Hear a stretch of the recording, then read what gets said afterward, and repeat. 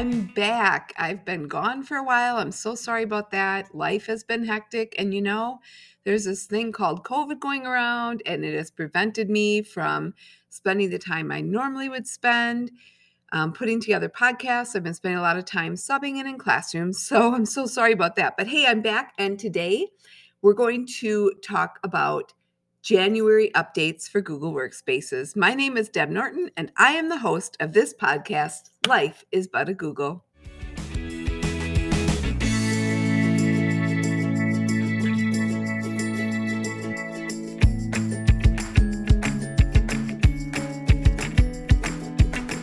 So the January updates for Google Workspaces don't really seem all that exciting when you look at the different updates that Google's posted. But the funny thing is, I think so many of these are so valuable to us in education.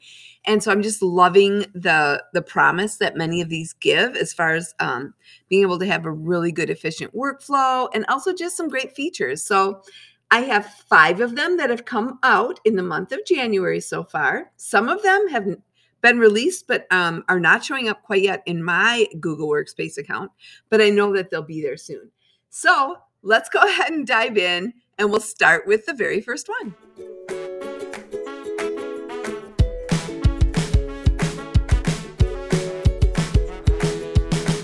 Update number 1 is about adding a page break or adding a section break. Have you ever heard of add a page break before paragraphs in Google Docs? Well, this feature will let you mark a paragraph to always begin on a new page.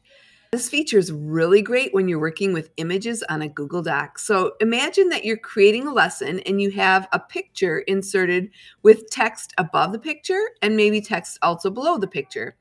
Sometimes this can get really messy when you try to add more text or move things around and then the picture starts to jump to the next page.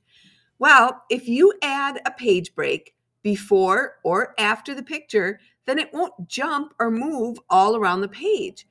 So Google Docs has this feature that's called Insert a Page Break right within the menu. So you just go to Insert and then Page Break. And the other thing I like is if you would add a page break above and below the picture, then the picture is basically on its own page and it can't be moved or jumped around. You just have to give this one a try to see how it works. Okay, another feature that I like that's even better than add a page break is adding a section break. This allows a person to format text within a document differently than the text above it or below it. So, for example, if you have a bunch of text, like maybe you have 3 paragraphs, you can add a section break above the middle paragraph and below the middle paragraph, which would then allow you to change that text in the middle paragraph in any way you'd like. For example, you could change the margins of the text and indent it all in. Or one of my favorite things is that you could change that text to be in columns. So you could just go to Insert Column, and now that text in that middle section could be in columns. And you could also change or format, for example, the actual font, the color, whatever you'd like, and it all stays the way you'd like it without affecting the other text that's on the page. The one thing you do have to look at when you add this feature is by adding a section break, it'll suggest, do you want to add it continuing text or on a new page? So I just do continuing text if I don't want the text to all move to a new page. So you just have to go in there and experiment with these, add a page break or add a section break and see how well they work. One of the reasons that Google added these features is because then when you bring in text or a document from Microsoft Word or some other third-party documents, the page break before or the section break before will be applied to your Google Doc and it'll retain that formatting. So that's really helpful. If you're anything like me, you use the Google Chat feature a lot throughout the day. So this is update number 2, and it's improved editing experiences in Google Chat on the web. A while back, Google Chat did put in the feature where you can now click on the little pencil and edit your chat, which I love. I've often mistyped something and then wished I could fix it. Well, now you can. You can edit a chat and fix your misspellings or something you said to change it around. But this newest feature is that now you can add rich formatting to chat messages, such as you can bold or put something in italics, or you can underline your text. And this rich text can be accessed just through keyboard shortcuts. When you're looking at the actual bar where you insert your text for your chat, you will soon see a letter A with an underline below it. That is the formatting toolbar, and the A represents the adding a rich format, such as bold or underline. Next to the A is a little smile face for inserting an emoji. And then you might also see a GIF to insert a GIF. You have an up arrow to insert some type of file or media. And then you have the ability to begin a Google Hangout. So it shows like the little camera icon to do a Hangout. So go ahead and look for that capital A. I have not seen this yet in my own Google Workspace school account, but I know it's coming soon.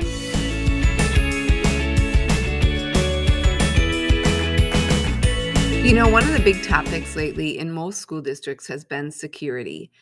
We've had a few districts near us in where I'm located in Wisconsin that have actually had some cyber attacks, and it's been pretty drastic where they've had to call off school because the attacks basically affected the ability for personnel and students to get into a lot of the different services that they need to run school throughout the day. And so school had to be canceled until everything could get back up and running.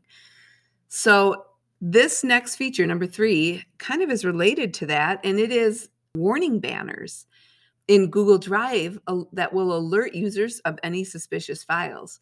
So if a user opens a potentially suspicious or dangerous file in Google Drive, they'll receive a display of a warning banner. It's kind of in a yellowish color at the top that will help protect them and their organization from malware or phishing or ransomware. Now, in the past, these warnings have been available when you try to open like a Google Doc or a Google Sheet or a Google Slide or even Google Drawings. And I've seen them in my Gmail account when these slides are sent to me to be cautious of what I'm opening. But the difference is now this is also available in Google Drive itself. So if you see one of these yellow banners, just be very cautious and make sure you are completely 100% sure that the file you're opening is safe.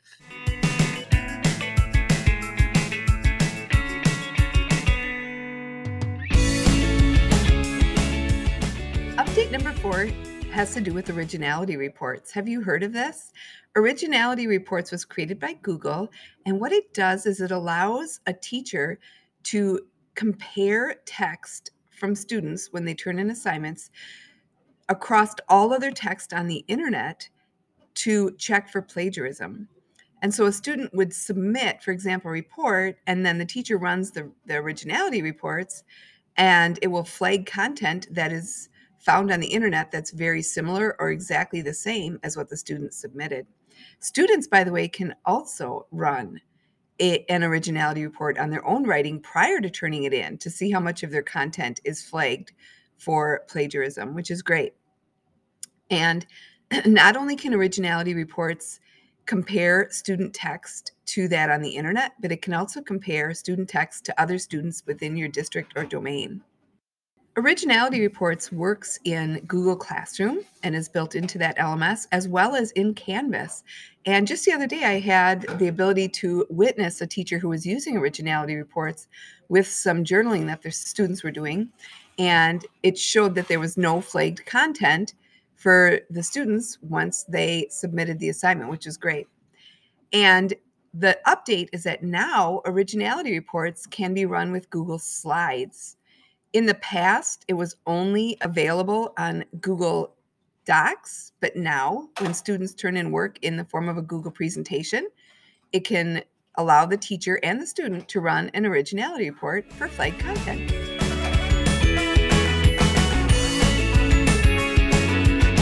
Here's the last and final update that I have for you so far from January for Google Workspaces, and that is that you can now create or import text watermarks in Google Docs.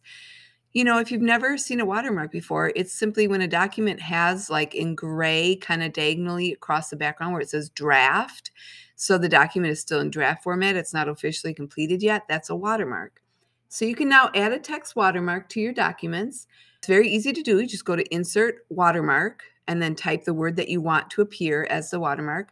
I see a lot of tech folks that I follow, tech gurus that want to make sure that their documents are not easily copied and reused by somebody else to put under somebody else's name. They use watermarks. So it's really nice to be able to have this feature in Google. And additionally, if you have a Microsoft document that has a text watermark on it, it will be preserved when now importing that Microsoft file into a Google Doc. So this is a nice feature we've been looking for quite a while. So thank you, Google, for adding that neat feature for us today. As I said, pretty short list of Google Workspace updates for January. We still have one more week, so maybe we'll get some more updates yet this month. I will post a new Google Workspaces update sometime at the end of February. And I hope you have a chance to check out these 5 features that I've shared with you today. Thank you so much for listening to this Life is But a Google podcast. Let me know your thoughts. You can always send me an email, deb.norton.tech@gmail.com. You can also reach out to me on Instagram. My handle there is deb.norton.tech. And I'm also on Twitter at deb_Norton. All right, everyone, please take care. Thanks for listening. And I hope to have another podcast to you soon. Bye, everyone.